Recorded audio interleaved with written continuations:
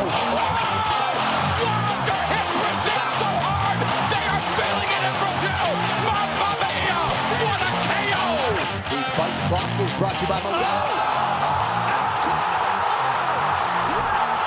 One of the greatest knockouts you'll ever see! Incredible. Oh, and down goes Gamboa. Whoop, there it is.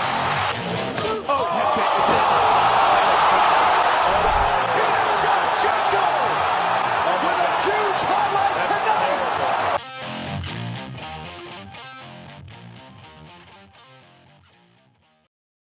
What up, brothers? Welcome back to Throwin Hands. It's me, it's Toby.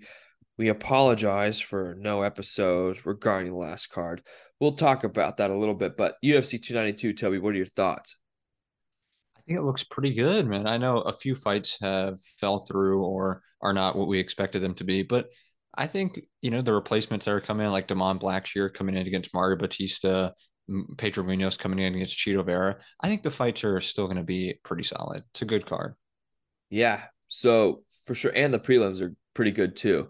It's a fun prelim. So I'm going to share my screen real quick. And we're just going to hop right on into it.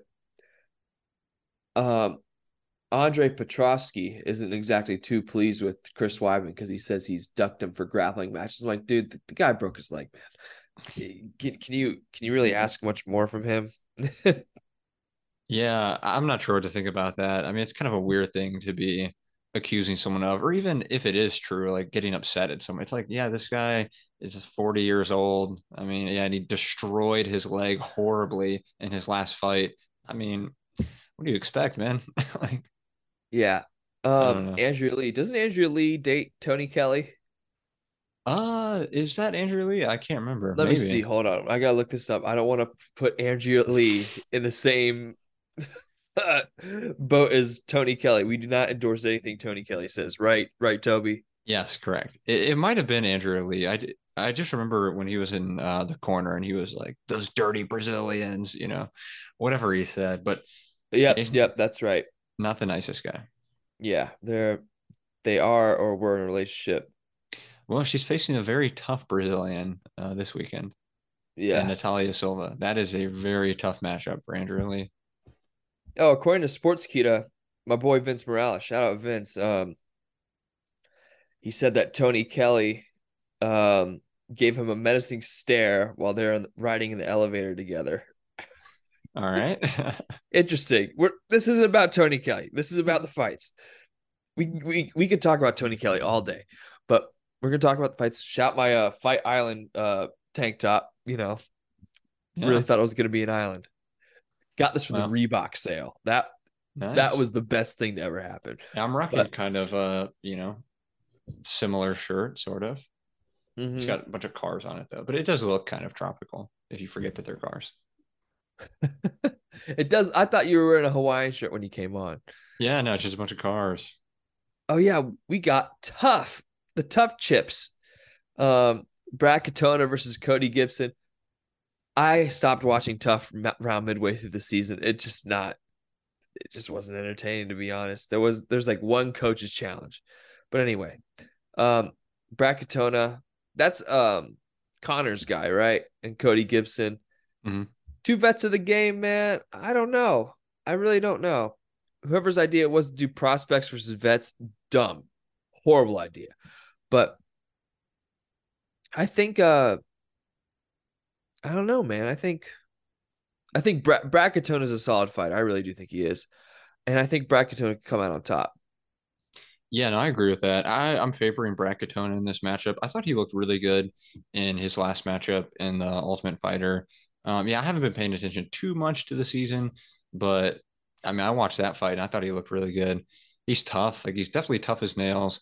His striking could use some improvement, but he's a great wrestler. So, he's going to probably rely a lot on the wrestling, but he's still competent on the feet. So I think this is a good matchup for him to get some takedowns, get some good work in. I mean, both these guys, like you said, they're veterans of the game. They had some tough paths in the UFC. Like Cody Gibson faced Aljamain Sterling. He faced Manny Gambarian, and he faced Douglas Silva de Andrade. And then Brad Katona faced Marab and Hunter Azure he lost to as well. But I mean, I don't know. The losses that they have in the UFC are not bad losses by any means. So both these guys are talented. I mean, there's a pretty big height difference. Like Cody Gibson's much taller, but like I said, I think Katona's just going to get on the inside, take him down, probably control him pretty well from the top. Katona only has a 5'4.5" reach. That's crazy. Yeah. That's Yep. crazy. All right. Austin Hubbard versus Kurt Holobaugh. Um, I don't know about this one, man. I really don't. I think Austin Hubbard's really good, I think. Will he ever be championship material? Absolutely not. I don't think so. None of these, no one from Tough really becomes a champ. Marty Fake Newsman, aka Kamar Usman, um, Tony Ferguson, Rashad Evans. There's only a handful of people that came through Tough and became champs, and some of them didn't even win the season. So I don't know. It's interesting. I think Hubbard takes this pretty easily, honestly. Kurt's a good fighter, but I think Austin Hubbard's just simply better. Yeah, I think this is a pretty tight matchup. You know, both of them have made a lot of improvements in their time away from the UFC. Like Austin Hubbard didn't have a bad UFC run. He just kind of alternated wins and losses for most of his career. I mean, he's a good fighter. He's not like the most exciting, entertaining guy in the world, but he's a good striker. He mixes in the grappling well. And I mean, Kurt Hollabaugh has definitely improved a lot since his UFC run. I mean, he did pretty terrible in his first run in the UFC. So I would probably favor Austin Hubbard. I thought he looked really good. Or not, I thought he looked pretty good in his last fight against who's that really Roosevelt Roberts. I thought he looked Oh pretty good yeah, against Roosevelt. I mean, it wasn't like a standout performance or anything, but Roosevelt Roberts is a really lanky, good striker. And I thought he handled that pretty well. So I'd probably favor Hubbard in this one. yeah. We shall see. Tough finale on Saturday on ESPN. All right, here we go. RoboCop versus Dennis Tulian. Tulian. I'm not even gonna try. I'm just gonna call him Dennis I think it's just Tululan, I believe. Tululin. All right, Yeah, well, I think so. that's what we'll go with. Stay consistent. But Rodriguez is a damn good fighter, I think. I mean, the Duke and crack. He probably had one of the gnarliest cuts in UFC history. I forget whom he was fighting, but Tululian's not someone to really. I mean, I know the 11-7 record is not the best, but he's not someone you should play around with lightly. He can get it done. Yeah, for sure. This is going to be a fun matchup, I think. I mean, hopefully this turns out to be a banger because both these guys usually just come forward, throw with reckless abandon. Especially, I mean, RoboCop, we know we've seen him in there. He's a super tough guy. He can take an inordinate amount of damage and Yeah, fight through it. I mean, his fight with Marquez, his fight with Chidi, you know, those fights he both won, but he got the crap beat out of him in both of them. I think he maybe even been knocked down man. once or twice in those fights, and he came back and he flatlined Marquez, and Oh, he that just was horrible. it was a crazy, crazy fight, a crazy finish too, and then he just broke Chidi. I mean, I think Chidi Njokuani is a very good fighter, by the way. He Like I is. have a lot of respect. I think he could be a top 10, top 8 fighter at some point, but yeah, he just got broken down by RoboCop. The only thing about RoboCop is that his chin can get cracked. I mean, we've seen that on a couple of occasions on the Contender Series. I forgot who he faced then, but he got knocked out pretty bad. And then, of course, against Bruno Ferreira, he got really put out badly. So when you're facing a guy like Dennis Tulin, who's also going to pressure forward, throw big shots, we know he has knockout power. It's dangerous. There's always a chance that RoboCop could get cracked here, but I think he's the better striker still. I think he's probably more powerful.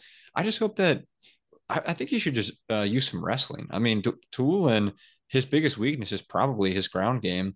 If you get on top of him, you know, you can probably control him, especially if you're as big and as physically strong as Rodriguez. So Hmm. I would advise him to try to get some takedowns, especially if he gets hit once or twice and doesn't really like it. Just shoot in, man. Like there's nothing wrong with getting takedowns. No, there's nothing wrong with getting takedowns, and as you see from the stats here, Rodriguez can get it done on the ground as well. So we'll Yeah. see what happens there. I think Rodriguez takes this one. What do you think? Yeah, I'd agree with that. I just think it's a dangerous. Like if I were betting on this, I wouldn't probably put anything down just because I think it could go either way in terms of a knockout. But I think the more skilled fighter is certainly Gregory Rodriguez, and I would favor him. I agree. All right, he's back. The All-American Chris Weidman going against Brad Tavares. who hasn't been great. Who hasn't been great lately, to put it lightly. Neither has Chris Weidman. However, I'm intrigued to see how he comes back. Um, I don't know, man. That's just such a tough injury to come back from. Silva wasn't the same. Who knows if McGregor will be the same? But yeah, it'll be interesting to see, man. I really don't know. And Brad, I mean, Chris Weidman can grapple. I know Brett Tavares can too, but I wouldn't be surprised to take Chris Weidman does work on the ground with this guy. Yeah, no, I would probably agree with that. I mean, it's so hard to lean Weidman just because the super devastating leg injury, and even before that, I mean, he got knocked out by Dominic Reyes, by Jacare, by Rockhold, by Romero. I mean, this guy got knocked out by a lot of heavy hitters Yeah. in brutal fashion. Like every time, it was just a horrifying Yeah, knockout. it was like the knee from Romero. Oh Like, man, yeah. And like even in the Rockhold fight, it wasn't a one punch KO, but the damage that he took against Luke Rockhold, that ended his career essentially for the longest time. Even in the fight that he won when he bounced back against Kelvin, he got dropped and rocked badly in that fight and was able to just outlast him and get a submission in like the second round, I think. But still, he always has the wrestling fundamentals. He has great jujitsu. We know his grappling and wrestling is on point. He's been training with Sarah Longo for a very long time.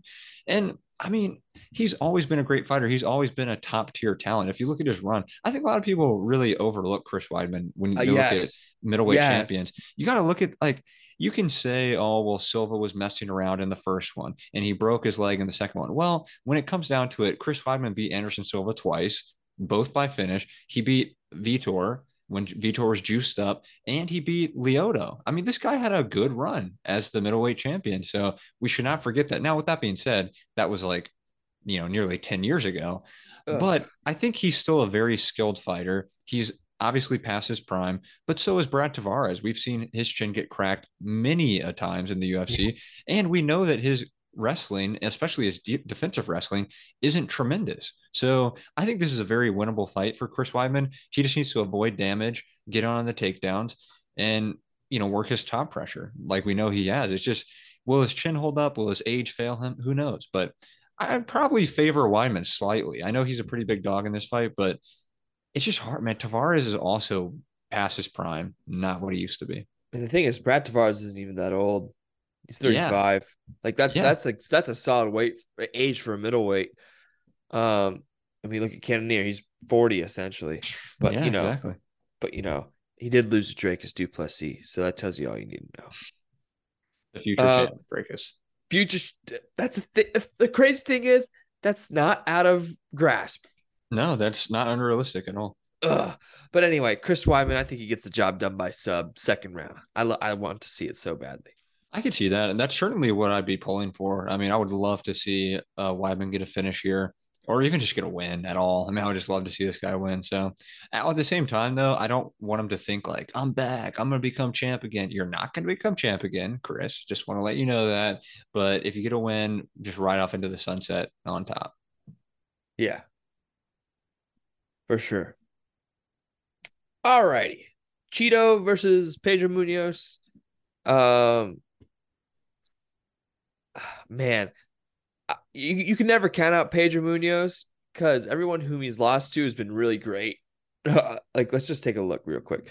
Um, lost to no decision to Sean. I forgot he beat Chris Gutierrez. I forgot. I don't even remember that happening. Yeah. Yeah, no, I felt the same way when I was looking back at these. Yeah. Like that happened. Yeah, and he looked pretty good. I mean, and Chris Gutierrez, like he's He's a legit. beast, man. Yeah. Um, so he knocked down Dominic Cruz. Then Dominic Cruz looked like OG Dominic Cruz in those last two rounds. Lost to Jose Aldo. Beat Jimmy Rivera. That was a great fight.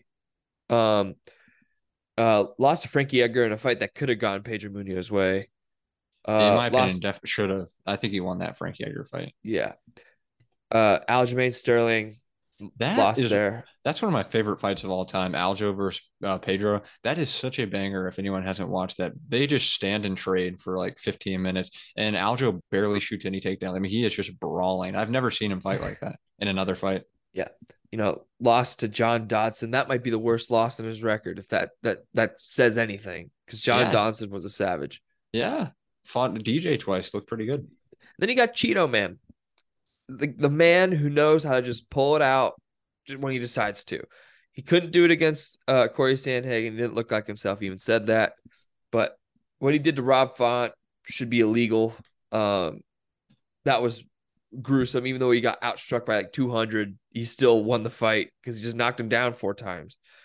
Then he did horrific things to before that, he did horrific things to Frankie Edgar, then sent Dominic Cruz to another planet about a year ago. So, yeah, man, I think Cheeto's still a legit contender in this division. Some people don't think so. I think you're wrong. I'm saying I think you're wrong. I'm not judgmental. But yeah, I think Cheeto wins this fight, honestly. I think he knocks him out. Yeah, for me, watching a Cheeto Vera fight is always very frustrating most of the time. I mean, Cheeto is just a very hard fighter to pinpoint because you look at the numbers. I mean, he gets outstruck by a lot. I'm pretty sure his strike differential is pretty terrible. Like he's always getting outstruck in every fight. Even if you look at his highlights, like the UFC will always post top finishes from the card.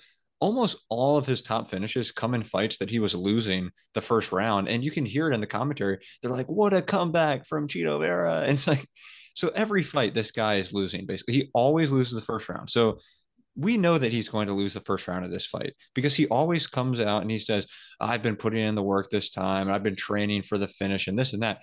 And he does get good finishes, but typically in the third, fourth, fifth round, depending on how long this fight goes. The thing that concerns me is that this is a 3-round fight. He's been fighting in a lot of main events, the Sandhagen, Cruz, Font, all those were main events, right? And I just don't know if he's going to be able to put enough pressure on Pedro, who, by the way, has a really good chin. That's one thing about Pedro that we've never really seen before. I mean, as far as I can remember, at least, his chin has not been cracked. As far as I mean, he's got a pretty good chin. He's got good leg kicks. He's very tough, very powerful. Yeah. He can grapple too. He's got a great guillotine. Not so much an offensive grappler, but I think Pedro gets this done just because Cheeto is never active enough. In the Dominic Cruz fight, he was being outstruck and he was able to land some good pinpoint shots. In the Rob Font fight, he was getting outstruck tremendously and was just able to land some good shots at the end of the round. But he's had some very disappointing performances too, like the Jose Aldo fight, the Song Yadong fight. Those were fights that he could have won if he had just put a little more pressure on his opponent. I'm just not convinced that Cheeto is going to come out there and really press for that finish when he needs to. And against a guy like Pedro Munoz, he's going to need to press for that finish. He can't just wait until 4 minutes into the third round and hope to land a huge head kick. So yeah. I'm leaning Pedro. I mean, obviously Cheeto is super dangerous, fun guy, but I just can't trust him, man. I think the thing with Cheeto, you make a good point. I think he relies on his ability to know when it's time to turn it on, in a sense. Let me explain that a bit. Like I think he knows he can fight consistently, but he thinks so much about when he's gonna punch, where he's gonna punch, stuff like that, instead of just fighting. And I think that's where he gets into trouble. You look at, like you said, the Jose Aldo fight. He won a round. He got one of those rounds, but he didn't keep on the gas.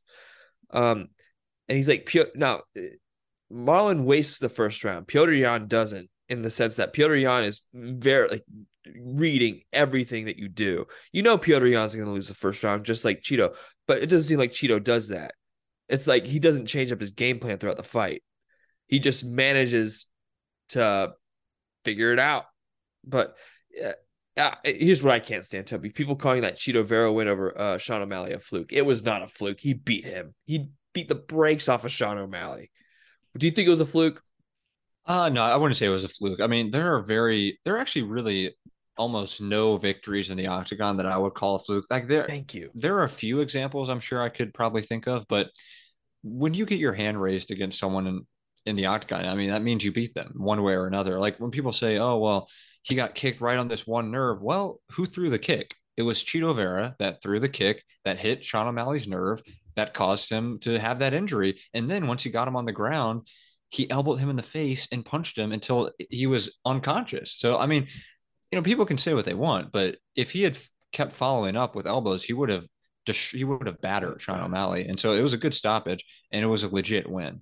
Like I said, I mean, there are very few fights that I would consider flukes per Yeah. se, but yeah, There I are mean, I think robberies, absolutely. And it's not like Cheeto is an unranked bum right now. He's what, 5'6" in the world? yeah, Like that's such a ridiculous narrative, guys. So don't do it. But anyway, Damon Blackshear versus Mario Bautista. Interesting that this is on the main card because I know Cody Garbrandt was here, but what Blackshear did last week with that twister, shoot, man, you got to put him on the main card. This guy, you got to be skilled to pull out a twister, and this guy did it. But Mario Bautista's no slouch. You got to look out for this guy. yeah, I'm actually really excited this fight is on the main card. I think it's well deserved for both guys. These are two guys that I've really been watching out for as of late. I mean, they're both bursting onto the scene. Bautista has had a really good run in the UFC. I mean, I'm not sure if all of his wins are by finish, but most of them definitely are by finish. And he's fought some pretty good opponents like Brian Kelleher, Guido Canetti. I mean, these guys are not like incredible or anything, but Yeah, they're mid-tier fighters and they're pretty good. I mean, so he's been super impressive on his run. And then yeah, Damon Blackshear pulled off a twister last time. Incredible. You know, only the third time in UFC history that anyone's gotten twister. His fight before that was a really good finish on the feet as well. So this is a fun matchup, man. It's tough to say because both guys were training for someone completely different. I mean, Mario, but like Damon Blackshear is a totally different fighter than Cody Garbrandt. Very different style. yeah, He's, you know, probably going to mix in a lot more takedowns, I would assume. But Bautista is very competent on his back. You know, he can reverse positions well. He's got great submission games, especially guillotine. So I'm not surprised that Bautista is a pretty big favorite still, even against Jamal Blackshear. You know, we haven't seen Blackshear test it quite as much against the level of competition as we have with Bautista. But I think he's really coming into his own right now. His last two wins were very impressive. He's got a great camp around him. So I think this is just a really fun matchup. I'm glad they're getting some shine on this one. And I think it should be great. yeah. I think Blackshear takes it, man. I mean, you got to be riding some good momentum coming off a damn twister. Like, Yeah.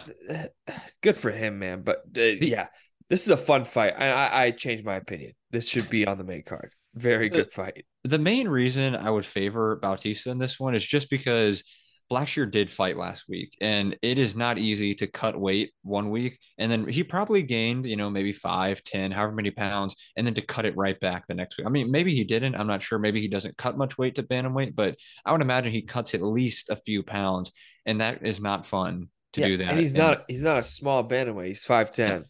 Yeah, exactly. So that's But that's a tough one. it's gonna be tricky for both guys.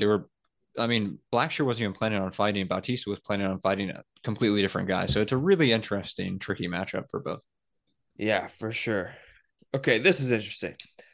Neil Magny versus Ian Machado, Gary. I've seen Neil Magny fight in person. He fought Max Griffin. And if you want an exciting Neil Magny fight, you got to pressure him. And I think that's exactly what our boy Ian Machado Gary will do. And Neil Magny just admitted to beating his children essentially this week. So that'll give Ian Gary some extra motivation. That was the craziest thing I Did ever not heard. see that at all. You didn't see it? No. Oh, it was horrible. He was like, I'm gonna whoop him like I whoop my children. I'm like, dude, that's not something you let out in the public. Hopefully he was joking, but It's not joking about beating children is not a great thing to joke about. probably So not I'm gonna something take good to joke I'm about. gonna take it seriously, therefore. Yeah. But dude, Neil Magny, I don't know, man.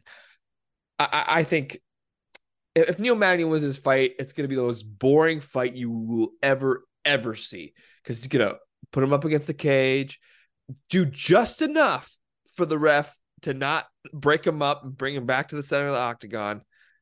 And it's like Neil Magny doesn't really have. I swear he doesn't have submissions either. It feels like he Not 50 really, yeah. like 60% of his wins come by decision. So I think Ian Gary's gonna piece him up. I really do. Neil Magny's not gonna be quick enough. Neil Magny's almost 40, I think. So I don't know. I think Ian Gary gets the job done. And his last fight, who was against Song Kanong. No, he beat D-Rod. Oh yeah, he beat D-Rod. That's right. Yeah, That was yes, beautiful sir. too. Head kick. I Yeah. forgot about that. But yeah, Ian Gary gets the stud, man. I don't see it going any other way. Yeah, no, you had mentioned you got to see Magny fight live. I got to see Ian Gary fight live down in Charlotte, and that was a fun knockout to watch live over D-Rod. And D-Rod is a legit good Yes. fighter. I mean, His he boxing can, is top tier in that yeah, his division. boxing is very crisp. We know how tough this guy is. Like, we know D-Rod can absorb a lot of damage and continue fighting. I mean, he does make some mental errors when he's in there sometimes, but he was looking fine in that fight, and Gary just landed a beautiful combination. So, anybody out there who doesn't like Ian Gary, doesn't like his style or his trash talk, just put that aside for a second and remember that this guy is a legitimately very talented fighter. He's undefeated for a reason. Yeah, you can say he hasn't fought the highest level of competition, but he got hurt in the Song Kanon fight, came back and got a finish. He ran right through D-Rod, which was his toughest fight, clearly. So he's a good talent. I think Gary gets it done. It is a late replacement. I'm actually very glad for him because I think Jeff Neal is probably going to take his head off, but I'm not sure. That, Yeah. that that was a fun matchup, but I was definitely thinking Jeff Neal in that one. But yeah, with Magny, man, I rarely ever say a fighter is boring, but Neil Magny really is not a fun fighter to watch. I mean, you watch his fight most recently with Phil Rowe. You watch some of his Ugh. other fights. I mean, this Same, they're the guy, same fighter. yeah, I mean, this guy really, he does just hold people against the cage. Like, there are some fighters who people say are boring. Some people say, like, oh, Habib was boring. Yeah, but Yep. Habib would take guys down over and over. He would ragdoll them. He would beat them up from top position. Magny doesn't look for takedowns, really. He doesn't look for, tie strikes in the clinch, like nice, really big knees or elbows in the clinch. He really just looks for, like, basically he's punching guys' thighs in the clinch as much as he's doing. He's just holding them there because he doesn't want to take damage. Because somehow this dude fought like 100 times in the UFC and somehow never developed good striking from range. When he's 6'3" with an 80-inch reach, I don't understand. Like, it actually makes me angry how bad Neil Magny is at this point in his career. When Yeah. it's like, dude, you fought everybody. You fought everybody. You've been training. Doesn't he train at like Elevation Fight Team too? This guy's been fighting Look, so many good fighters for his entire career. He has the most wins in welterweight history somehow. yeah, And this he guy, fights at Elevation Fight Team. I don't understand it, man. I really don't get it. Like, how have you not become better at fighting at this point? Yeah, like he's fought. Oh, I mean, Burns did terrible things to him. I forgot about that. But like he's fought, like you said, he's fought everyone. Like Damian Maya, Gastelum, Lorenz Larkin, Hendricks, Dos Anjos. That's six, Ponzi, 7 years ago. yeah, like, come on, man. And then he's still, but he's been around. And you make the good point, like he doesn't chain anything together. He goes in on a single and stays on that single. He's not like Kobe Covington, who if he's not getting the takedown, he's just gonna give up on the takedown. He doesn't care. Or then he'll shoot for a double or blast single, something like that. So yeah, he's the most boring fighter, most boring top tier fighter.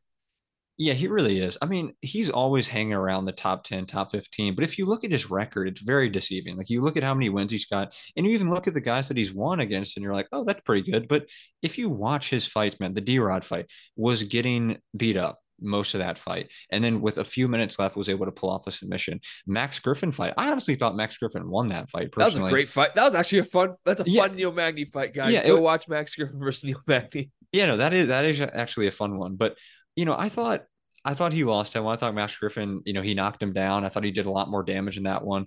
But other than that, like, most of his wins just come after he's been getting beat up most of the time. And then he's able to pull off a late submission or, claw back the final 2 rounds and get a decision or something like that. I mean, he hasn't evolved much as a fighter. Like you said, he doesn't chain anything well together. He doesn't use his range really that well at all.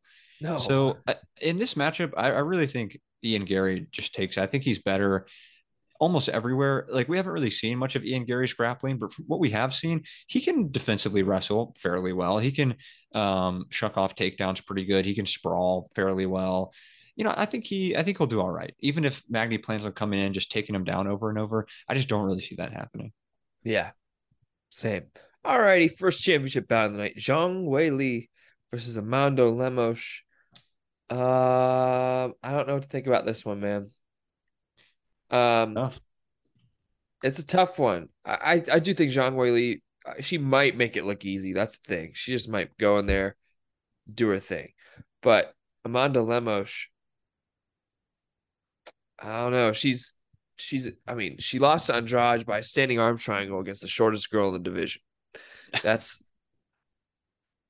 I Wasn't a don't good know. look. Not a good look.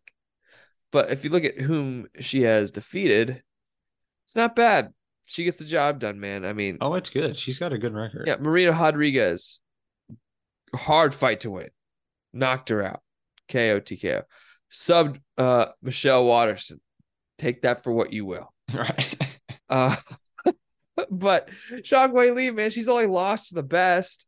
She lost to Rose. Well, Rose Namajunas said it herself. I'm the best. She only lost to the best, man. But said by the best herself. But Zhang Wei Li's really good, man. And I think she might take off Amanda Lemos's head. And she could sub her too. She could do, she does this however she wants, man. I think it'll be quick. Yeah, this is a fun matchup, man. I mean, both of these It women is fun. they're finishers. Like you don't see many finishers in flyweight or strawweight, but I mean, they have legit knockout power, both of them. They've got legit submission skills. I mean, Amanda Lemos, her record is very impressive in my opinion. She's got a few setbacks. Of course, the Andrade loss is not great. Getting subbed by someone who's like 5'4". Well, I guess she's pretty small too, but Andrade is, I guess, even smaller than that, like 5'1", maybe, honestly. But other than that, I mean, the knockout of Rodriguez, we all know how good of a striker Marina Rodriguez is. The finish over Michelle Watterson, that was a beautiful guillotine that she jumped, pulled guard, was super confident, was able to get that finish.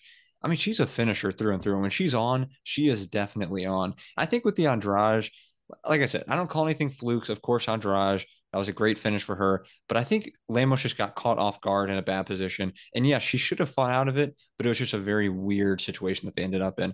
But then on the flip side, Zhang Wei Li is the same way, man. Like you said, I mean, I think she's literally only lost to Rose. She may have lost like one other time, but She as lost far as, I think she lost the first fight in her career, if I'm not yeah, mistaken. that's what it is. She lost her first ever fight. Other than that, she has literally only lost to Rose Namajunas, who is one of the best female fighters of all time. So, in the second fight they had, you could make a pretty decent argument that Zhang Wei Li actually won. I mean, I thought Rose won when I first watched it. I haven't really watched it back since then, but it was close, definitely. Her knockout of Joanna, who is probably past her prime, but it was still a great setup where It she was just pretty drew. sick. I mean, she drew her in right into that spinning back fist. It was beautiful. She decimated Carla Esparza. I mean, made it look easy. Yeah. And Esparza for, all, yes, she had a terrible fight against Rose, but she's good. Carla Esparza is a good fighter. She had a really good finish of what's her name? Yan Xiaonan? Yan Xiaonan. Yeah, she had a great finish of Yan Xiaonan. So I think that Zhang Wei Li probably takes this. I mean, they're both finishers, so it could go either way, but Zhang Wei Li, she's just proven. She's proven herself to be championship level. She's done it before. She's defended before. She got the belt back. She's beaten some of the best, female fighters of all time, and she is so well rounded. That's the thing that is really impressive about Zhang Wei Li. She can get it Yes. done anywhere. She is proficient everywhere. She is so strong too. That's another thing. She is unbelievably strong for her height and weight. So I think Zhang Wei Li, like the more I talk, I'm actually convincing myself. I think that Zhang Wei Li is going to get this done for sure. Yeah, definitely. Zhang Wei Li knockout. That's how I see it going. But anyway, to the main event, Aljamain Sterling. He grinds my gears, but I gotta admit he's good. Versus Sean O'Malley, who I believe lost to Piotr, but that's another discussion. Um, I don't know who wins this fight, to be honest. It's such an interesting matchup because we haven't seen really Sean O'Malley have to defensively grapple. I mean, he did get taken down by Piotr, but I'm talking about jiu-jitsu. I'm interested to see how he can um, grapple in that sense. And Aljamain Sterling hasn't fought a lengthy striker like Sean O'Malley yet. So I don't know. It's tough for me. I think Aljamain is favored minus 258, but I wouldn't put money on this fight, man. This is a tough one to call. And dude, I don't know. It's just hard to call. It's definitely a coin flip. I mean, there are certain things that I think Aljo clearly is better at. There are certain things that Sean is clearly better at. I think Aljo, you have to give the edge and experience, of course. I mean, this guy has fought so many people in the bantamweight division. And I will say his run has been very odd. Like the TJ fight, we know that TJ should not have been in there. He had no business fighting for a title with his shoulder completely destroyed. So that's not really a great win. The Cejudo win is legit. Cejudo, even after 3 years off, looked very good. He was quick and explosive and looked to be pretty much still as good as he was. So that's a legit, very good win. The Jan fight, the second one, it wasn't incredibly impressive, but he got it done. I mean, he definitely won 3 rounds to 2, in my opinion. And the first one, he looked good to start off, but then he was just wilting. And he says that it was the neck injury. I tend to believe that because he hasn't really had any cardio issues since then. So I think Aljo is a legit champion, very good fighter. I mean, obviously, we don't even have to say it, but his back control. Like if he gets your back, it's pretty much done, or he's going to control you for the whole fight. So O'Malley, he definitely has the advantage of being way taller. I mean, he doesn't have a huge reach advantage, but just that length alone, the height is going to make make a big difference for him. He's got really good sprawling ability. Like if you watch a lot of his fights, he can sprawl very well. Even in the Piotr Jan fight, I thought his takedown defense wasn't terrible. It's just that his stand-ups weren't great. Like he was able to defend some takedowns pretty well. It's just that when he did get taken down, he wasn't able to get back up as quickly or as good as he should have. I will say though, I've always maintained that O'Malley did win 1-3 against Piotr. I know that's an unpopular opinion. It's a hot take, I know. But if you look at the stats, man, I'm looking at him right now. Piotr Jan, 6 of 9 on ground strikes. This guy had 5.5 minutes of control time, and he landed 6 strikes on the ground. So let's keep that in mind. And let's also keep in mind that Sean O'Malley had 84 significant strikes to 58. He had a huge cut over Piotr Jan's eye, which was the most significant moment really of the whole fight. I mean, I think he won. I think he won 1-3. Obviously, I do see an argument for Jan. Of course, it was a very close fight, but I just hate when people say like, "Oh man, it was not even close." Jan it wasn't blew a him out. robbery by any means. Yeah, it's like, come on, it was a close fight.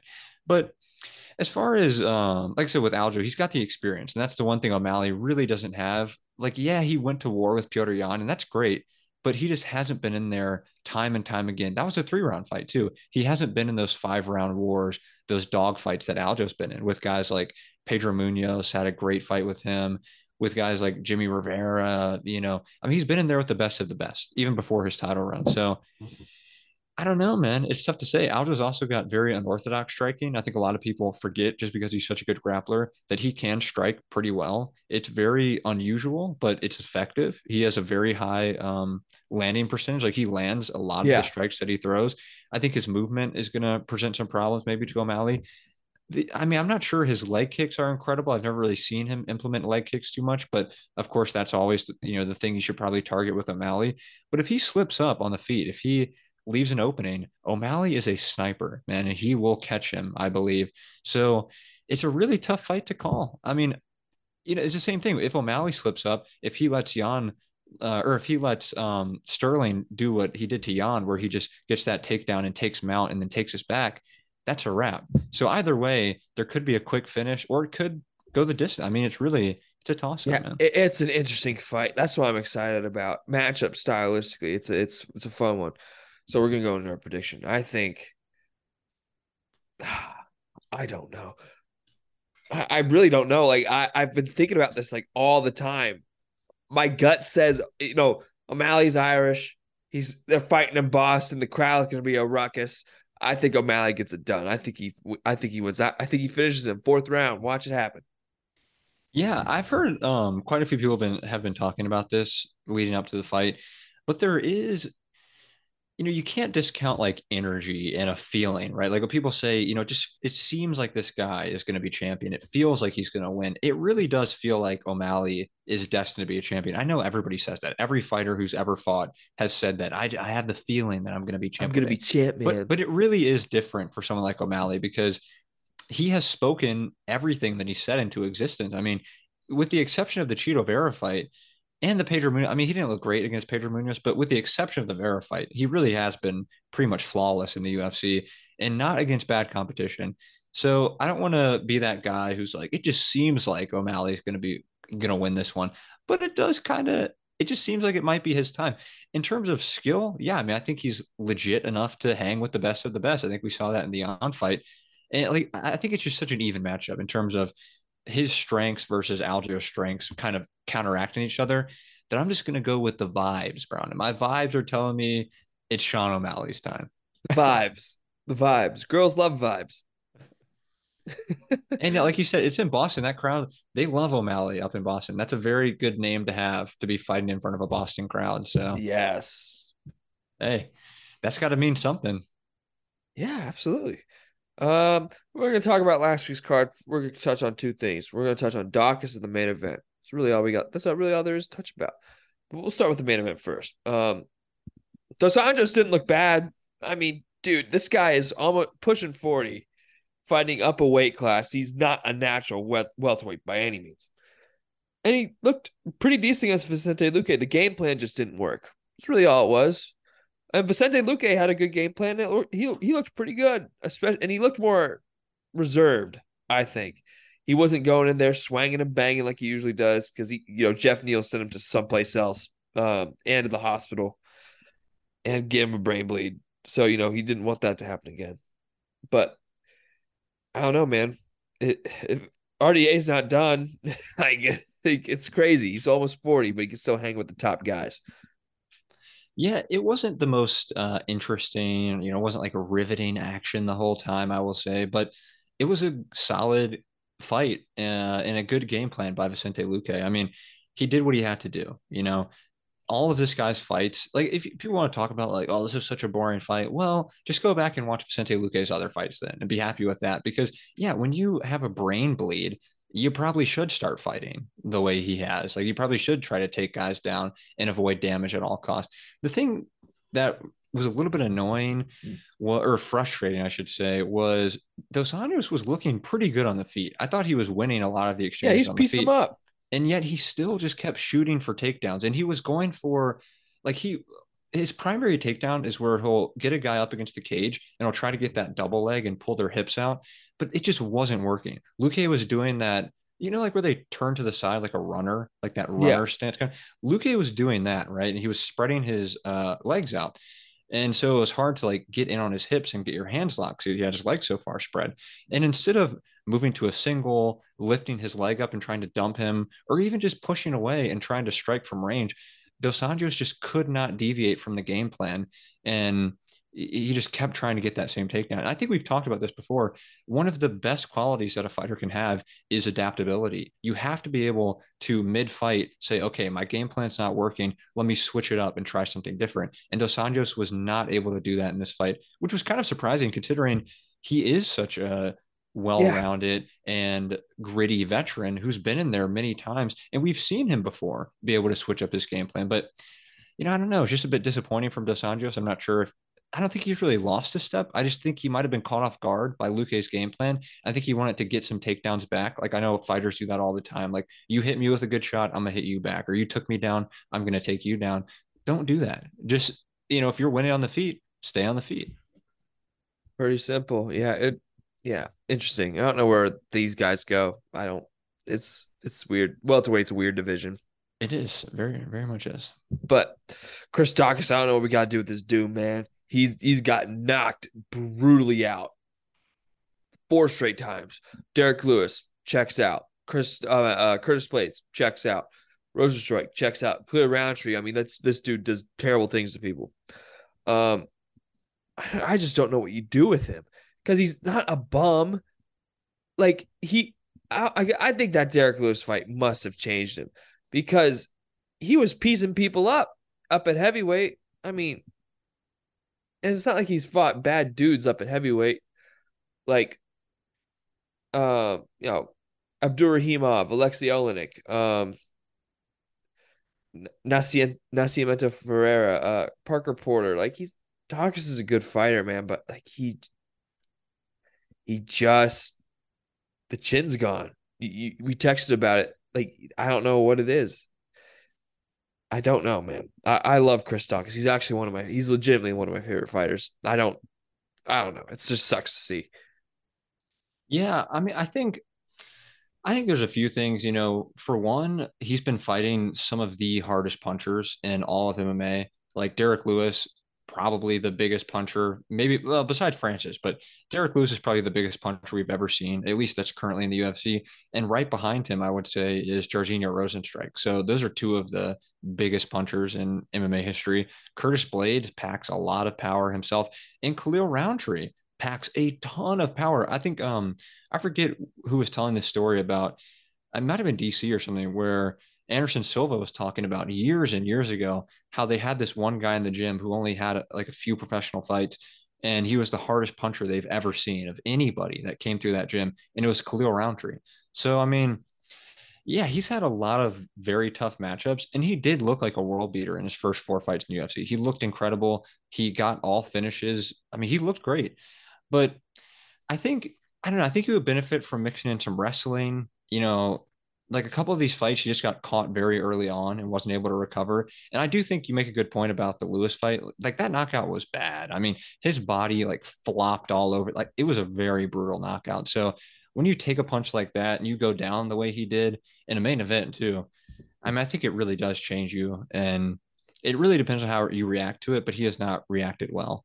And I don't know what you do with him now because he's lost four straight. All of them have been horrible finishes, most of them in the first round, too, like quick finishes. So you almost got to say, like, I mean, maybe let him go and bring him back if he wins a few more. Like, let him go back to a lower level promotion and try to bounce back, or maybe just give him, a really like lower ranked guy in the UFC, someone around like 30, 40 ish Yeah. overall. But I don't know, man. It's a tough spot to be in. And then for Roundtree, I mean, he's always so up and down. Roundtree will look incredible in one fight and then just get out wrestled by Iwan Kutalaba and get finished by him or something. So, Someone said Dominic Reyes should be the next step for Khalil Roundtree. yeah, definitely not. I don't think that's the fight to make. I mean, For Dominic Reyes' sake. yeah. Oh, yeah, for sure. If anything, make Dominic Reyes versus Chris Dawkins. Sure, that's actually not, that's actually not a bad fight. See whose chin holds up. Yeah. See whose chin holds up. It is just sad though, because both these guys, like Dom Reyes and Dawkins, they're so talented. They have a lot of talent. They're very good fighters. Their chins are just decimated. And what can you do? Like once the chin's gone, you can't really do much. Yeah. Someone said put Dawkins up against Pavlovich. I'm like, you're an evil human being. That's horrible. Kevin Holland and Jack Della Maddalena are co-mating UFC Noche. Great Which fight. is Grasso versus Shevchenko. It's a fight. It's a free fight night for that's. But yeah, I can't. Like, that's a great co-main, man. And Kevin Holland, that dude will fight anybody. Yeah, that's such a fun matchup because I'm pretty sure we can safely assume that both guys are not going to be shooting takedowns. I mean, it's almost going to be like the Holland and Wonderboy fight where they basically agreed not to. I mean, Holland did end up shooting, I think, a few times after he got hurt badly, but for the most part, we know that these guys are going to stand and trade. They both have pretty different striking styles. I mean, JDM, they both put a lot of pressure on their opponents, but just in different ways. And they both have different techniques that they employ. Holland is a bit longer, likes to throw a lot of long, straight punches, a lot of kicks, front kicks to the body. JDM is more, crushing leg kicks, big hooks. But both these guys are very, very good, great strikers. I mean, that is such a fun matchup, man. And I'm so glad that it's getting a pretty big spot because I think a lot of people want to tune into that Shevchenko fight because, like you said, it is going to be just on ESPN Plus, I assume. And it's a fight, fight night title fight. So should get some good eyeballs there. Yeah, I can't wait. I hope it's on ESPN, not like Plus or anything. That would be nice. That would be nice. Jordan Levitt will fight Chase Hooper. Good fight. That's a fun one. Yeah. Now is that a lightweight? He's up. Yeah, he's up at lightweight now, right? Yeah. Can't stand this guy, honestly. Raul Rosas will fight Terrence Mitchell. He got Terrence. Raul Rosas got absolutely mollywopped by what's his face. He's not the guy he got mollywopped is not a bum by any means. Who was it? I remember he beat Jade Perrin, but then he lost Christian Rodriguez. Yeah, Christian Rodriguez. Yeah. But like, yeah, He's pretty good. He got thrown around like a child that he is. He's 18. Yeah. Gosh. Yeah, I think Raul Rosas, I think he's a good fighter, right? But I think they threw him into the UFC way too quickly. Like, yeah, this guy finished a bunch of fights and he looked very impressive in all of them. And he came into the UFC and he got that quick finish. But come on, I mean, this guy is literally 18. Like, he was a child. He was born in 2004. Like, that's crazy to think about. No, Raul Rosas, I think he's a pretty good fighter, right? But I just don't think he's quite there yet. I think he should still have built himself up a little bit more in some smaller organizations like Brave or Cage Warriors or something just to get to the Cage UFC. Fury. Yeah, something like that. So I don't know. I mean, we'll see how he looks, but yeah, 18 years old in the UFC, that's tough. Yeah. It's not the best decision, I don't think. Yeah, it's not too much news, really. Oh, right. Chris Curtis is out. So Fluffy Hernandez will now fight Roman Kopilov on UFC Noche. Yeah, that's a good That's a one. fun fight. That's a great one for sure. Shout Roman Kopilov, man. Yes, we love Roman Kopilov around here. I think he gets it done. I think he's the champion right now, the uncrowned champion. He beats anybody. No, I'm just kidding. But Anyone you put in front of him, he wins. I do think he'll be top 10, maybe even top 5 within, let's say, a year. Let's say 1 year. Yeah, he could absolutely be that. Chris Gutierrez will fight Montel Jackson. That's a fun fight. Jeez. Yeah, that's a good one. Woo. That's a heater.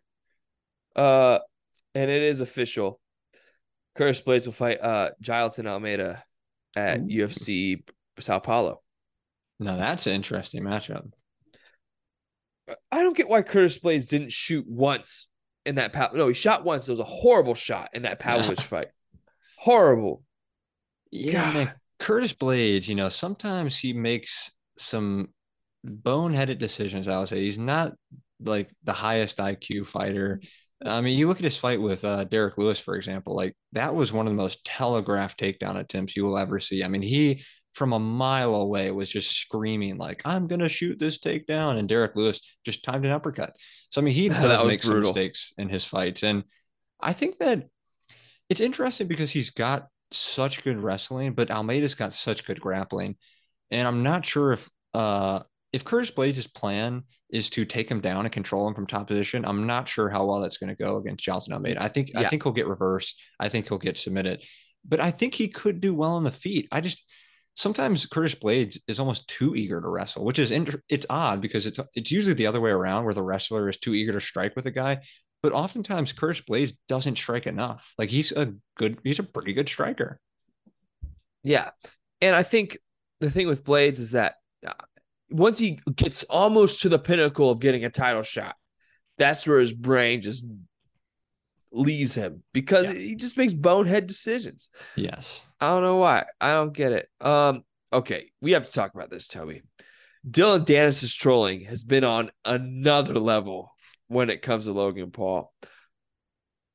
I mean, how many pictures of Logan Paul's fiance has he posted in the past 3 days, 4 days? Oh no, man. Hundreds, it feels like. He just posted another one 20 minutes ago. Who's Logan Paul's fiance? All I know is that he's been with quite a few women, Logan Paul.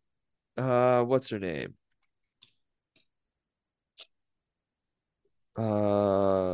Fiance. Dylan It's the true champ. It's bare knuckle champ. Nina Agdal. I think she's where's she from? She's a Danish model. Oh wow. She's super pretty. But dude, I'm like, how many photos who sends you these? He posted, let's see how many he's posted today. 1, 2, 3, 4, 5, 6, 7, 8. Wow. 9, 10, 11. Oh man. 12, 13, 14, 15, 16, 17, 18. 18 in a 24-hour time span. Yeah, these are just random pictures too. What is it?